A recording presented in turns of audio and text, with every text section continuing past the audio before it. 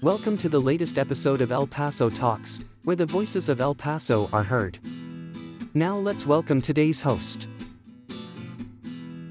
Hi El Paso, this is Claudia Rodriguez, and I want to thank you for listening to this week's episode of Unmuted with Claudia Rodriguez.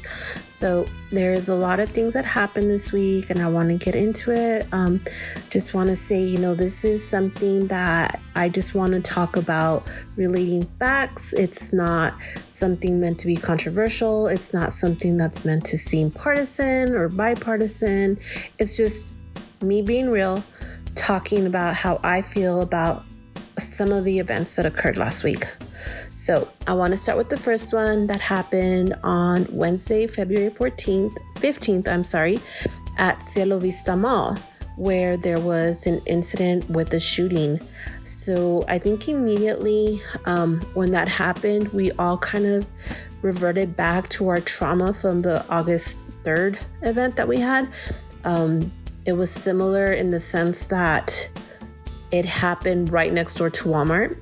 So we all know where Cielo Vista Mall is, Walmart is, and it was the same thing where we heard the fire and the police departments, and we saw them racing down the freeway, and we saw them all in that area, and we saw the cars being left behind.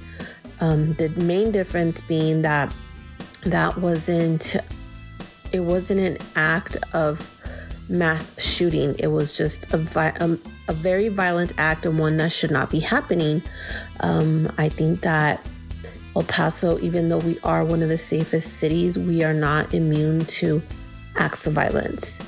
And acts of violence can take many forms, right? They can happen domestically. They can happen like what happened in our August 3rd event. They can happen with stabbings, knife stabbings, people driving drunk and being stupid.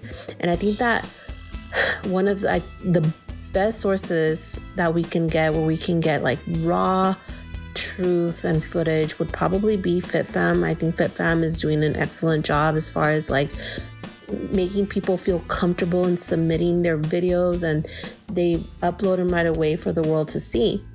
And so we saw a lot of those videos during the August 3rd event, and then we saw a lot of those same videos during the February 15th event. So on February 15th, as far as we know, there was an altercation between two teenagers, or a group of two teenagers, and one of them pulled out a gun and shot another one. And so this was at Cielo Vista. This is somewhere where we do have police officers that are there. After August 3rd, we see a lot of police officers at Walmarts. We see them now at the malls. We see them pretty much everywhere. And these are police officers that are off duty, meaning they're just picking up extra hours to pay some extra bills, just to make some extra income.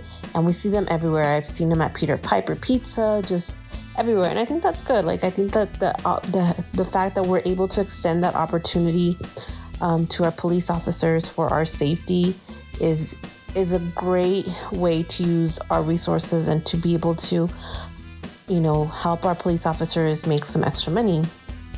Well, there was a police officer present at Cielo Vista, and what happened was these teenagers had this altercation, and they were fighting, and one of them pulled out a gun. Turns out that gun was stolen. We don't know whom the adult this child, because he's a minor, took the gun from, but we know it was stolen, meaning he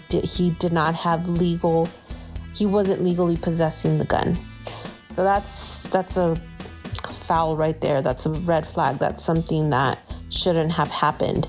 But when somebody is out to harm other people, when somebody's out to do something bad, they're not necessarily thinking about the legality of stuff. And when he did that, there was another person, a 32-year-old man, who was armed, who was licensed to carry. And thank God for this man.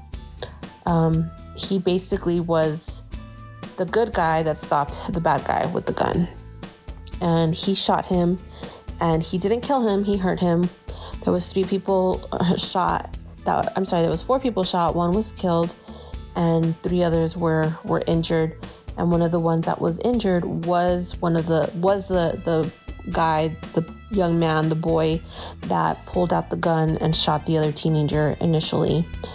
And I say thank God for that, because having, all of us gone through this trauma of the August 3rd event, we all right away, our minds and our hearts went there. They went to that moment and we got scared. The alarms started coming in and warning everybody to stay away from Cielo Vista. Our minds went there, automatically went there. Well, even though it wasn't the same type of event, it was still a very terrible act of violence. Somebody lost their life that shouldn't have lost his life. And we need to do better as parents to take care of our children, to raise them better and show them and teach them not only to not commit acts of violence, but show them the proper and responsible way to handle firearms. So I think that what happened on that day was very unfortunate, but it's also very refreshing to know that people have had enough and we're not going to just be there waiting, sitting ducks. And how do we protect ourselves? There was children there. I have my children. We go to Cielo Vista regularly. How do we protect ourselves? Well, that's how you protect yourself. And so for me, that is an excellent example of what it means to be El Paso strong. We're not El Paso weak. We're El Paso strong. We are resilient, and we do not let those types of events hold us down, and we learn from them. And so I understand that having firearms is not for everybody, but we should not take the rights of the people who wish to have to lawfully carry.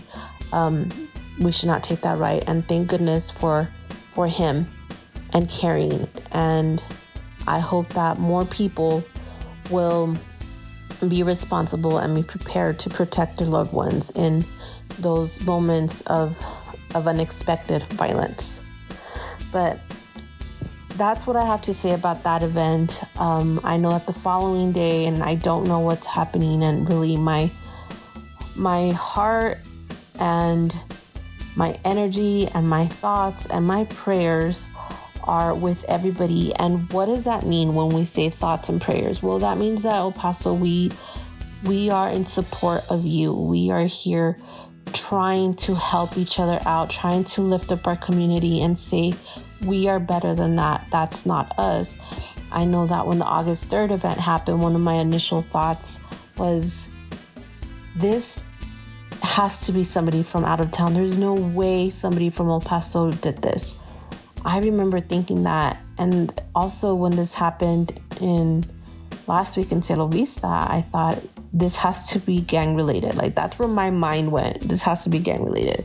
Now, I'm not saying I'm psychic or anything like that. I'm just saying, like, that's where my intuition was in both of those events. And in both of those events, I was correct. So I think the following day, on February 16th, on my birthday, there was an event on the east side where there was a young girl, a teenage girl, that was found murdered in an alley on the east side. I don't know how she was murdered. I don't know the details of her death, but when we find a little girl, one of our own, murdered, we can't think anything good of it. Like, obviously that was a big act of violence and a terrible one, and for the parents' sake, I hope that they find their peace and their justice, and they're able to understand the cruelty of why that happened, and it shouldn't have happened. And maybe not, maybe they wouldn't understand. I don't know. That's a pain and a loss that I don't ever want to feel, the loss of a child. So again, my thoughts and my hearts and my prayers are with those parents of that young girl that was murdered on the east side. And then on Friday in Pebble Hills, there was an incident where one of the students from Pebble Hills High School flashed a gun and did a video on Instagram, and and it looked like he was in the restroom. I don't know what the purpose was behind it, but this is a great example again of being vigilant, of being prepared, of really like we've had enough and we're not going to be waiting around to see if something happens or doesn't happen. Like this is a great example of being El Paso strong again and being resilient to these acts of violence. And so right away the school went on lockdown and they were checking the football players. They were on the field and they had them do all sorts of, I guess, protocol, like how do we check these people, these kids. And even though it wasn't any of them, it was important that they looked into every possible scenario as far as like who could have done this and why would they have done this. Turns out that this young man was at home. He didn't go to school that day. He was being silly. I don't know, trying to get attention, but those jokes aren't funny. That type of behavior should not be tolerated. And it starts to send a message when we're proactive and not reactive of we're not going to stand for this. You're not going to be flashing videos and being silly and thinking there's no consequences to it. And I'm glad that the young man was found, and I don't know if there's going to be charges pressed against him, but definitely there will be harsher consequences. And more importantly, for the parents to get that call that there's a lockdown, that it's not a drill, that is terrible. Like that is my worst nightmare. Like I have small kids. I would not be able to deal with that. And so thank you again to everybody, all the kids that flagged this down and didn't take this as a joke and really notified the authorities, and for the authorities to not ignore them and take that threat as a serious one just shows that we are in a way evolving towards a no tolerance for that type of behavior, for that type of violence. The first example was Cielo Vista, with somebody being a citizen that had license to carry, that took the situation into his own hands and protected not only his life but his family's, and quite frankly everybody around him, because we don't know what that could have been. And then again on Friday with the police department and the school and the students, everybody recognizing a behavior that should not be tolerated and saying, no, we're not doing this. We're gonna notify the authorities doing their job and finding this child and taking it from there. That's what needs to happen. And I think that the more that we go down that, or in the future, the more that these types of situations arise, we need to be vigilant. We need to not discredit them or discount them for something minor. We need to be proactive. And we're getting there. Unfortunately, it's very sad that that's the kind of world that we live in. But at the same time, that's how we grow and that's how we become resilient. Some of the other things that happened last week, City Council was not in El Paso. They went to Austin for El Paso Days, and they were speaking to local legislators or state delegates to help pass different laws that would benefit here in El Paso. I think that that's great. I think that that shows commitment of our elected officials to be able to go above and beyond the city limits to really bring about real change in El Paso. But one thing that the more I think about how important it is that we stay vigilant, is again what I spoke about to you all last week about the whole climate charter. This thing is gaining more momentum. It's becoming more. It's a race. It's a race towards what are we going to do, El Paso? Are we really going to buy into this nonsense and pay so much money, kill our economy, and just because we believe, or because we were being bullied by people that aren't even from El Paso that have essentially brainwashed our youth here in El Paso. No, we need to be smarter than that. We need to say no. We need to say enough is enough, and no, this climate charter has no place in El Paso. I remember when I was on council speaking to one of the young men that was in that group. Very nice young man. I think that his heart is really scared. I think in his heart he really believes something really bad can happen. But I mean, if we keep going down that road and feeding that fear, we are going to ultimately shoot ourselves in the foot. One of the things that I remember him telling me, he was talking about solar panels and the sun city, and like we have like the ultimate opportunity here to be a city full of solar panels everywhere, and just imagine like the solar panels everywhere for the sun city. And I was just like, oh my gosh, no, like, have you not seen what they've done in China? Like, if you Google right now solar panels in China's mountains, their beautiful mountains are covered, literally carpeted in solar panels. And that's not good for our environment. That's not good. That's not natural. That's not what we should be doing to ourselves to try and it's just, I don't even know how to start with that. It's something that I would hate to see our mountains plastered in solar panels. I think that would be not only detrimental, it's disrespectful to our environment, it's disrespectful to our mountains. It's something that we should not strive for.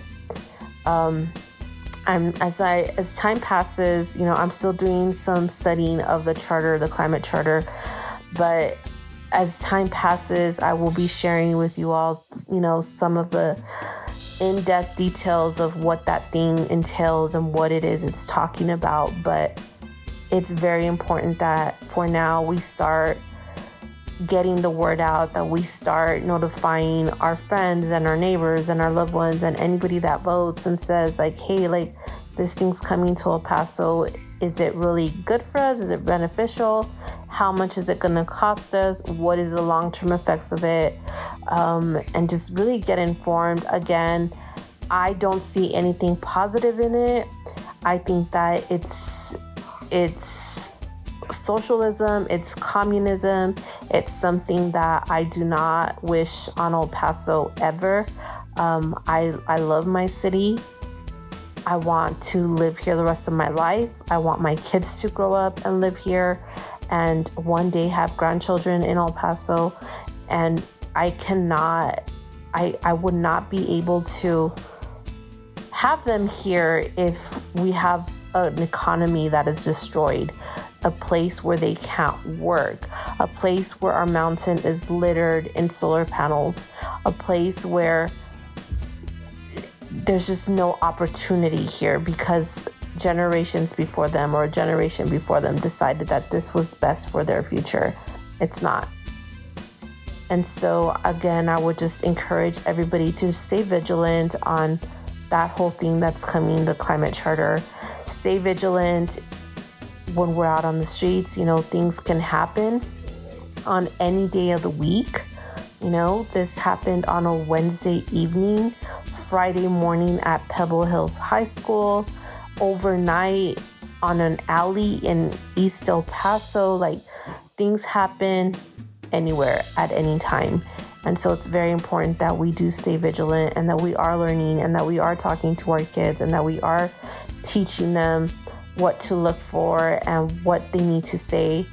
And us as adults, we need to listen to them and we need to respect them and we need to look into them, whatever it is that's concerning them, because that's how we ultimately combat this whole violent epidemic that we're going through.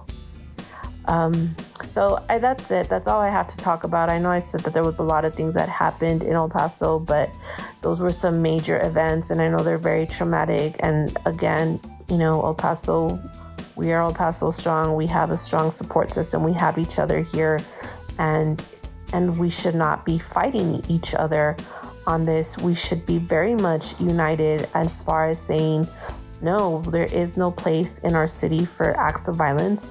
We are one of the safest cities in the country, in the world, and we proudly wear that hat. And I think that ultimately, no matter what side of the gun debate people stand on, ultimately, we can all agree that we are all against violence. We can all say we are for El Paso.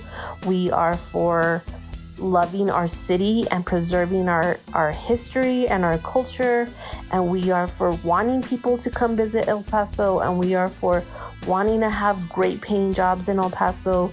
So that's how I would, I guess, combine those two, or see the relevance or relationship between those two things that I talked about. Ultimately, like, we want what's best for El Paso. We want what's best for future generations, and for us, the people that live here. We want to be able to enjoy our beautiful city.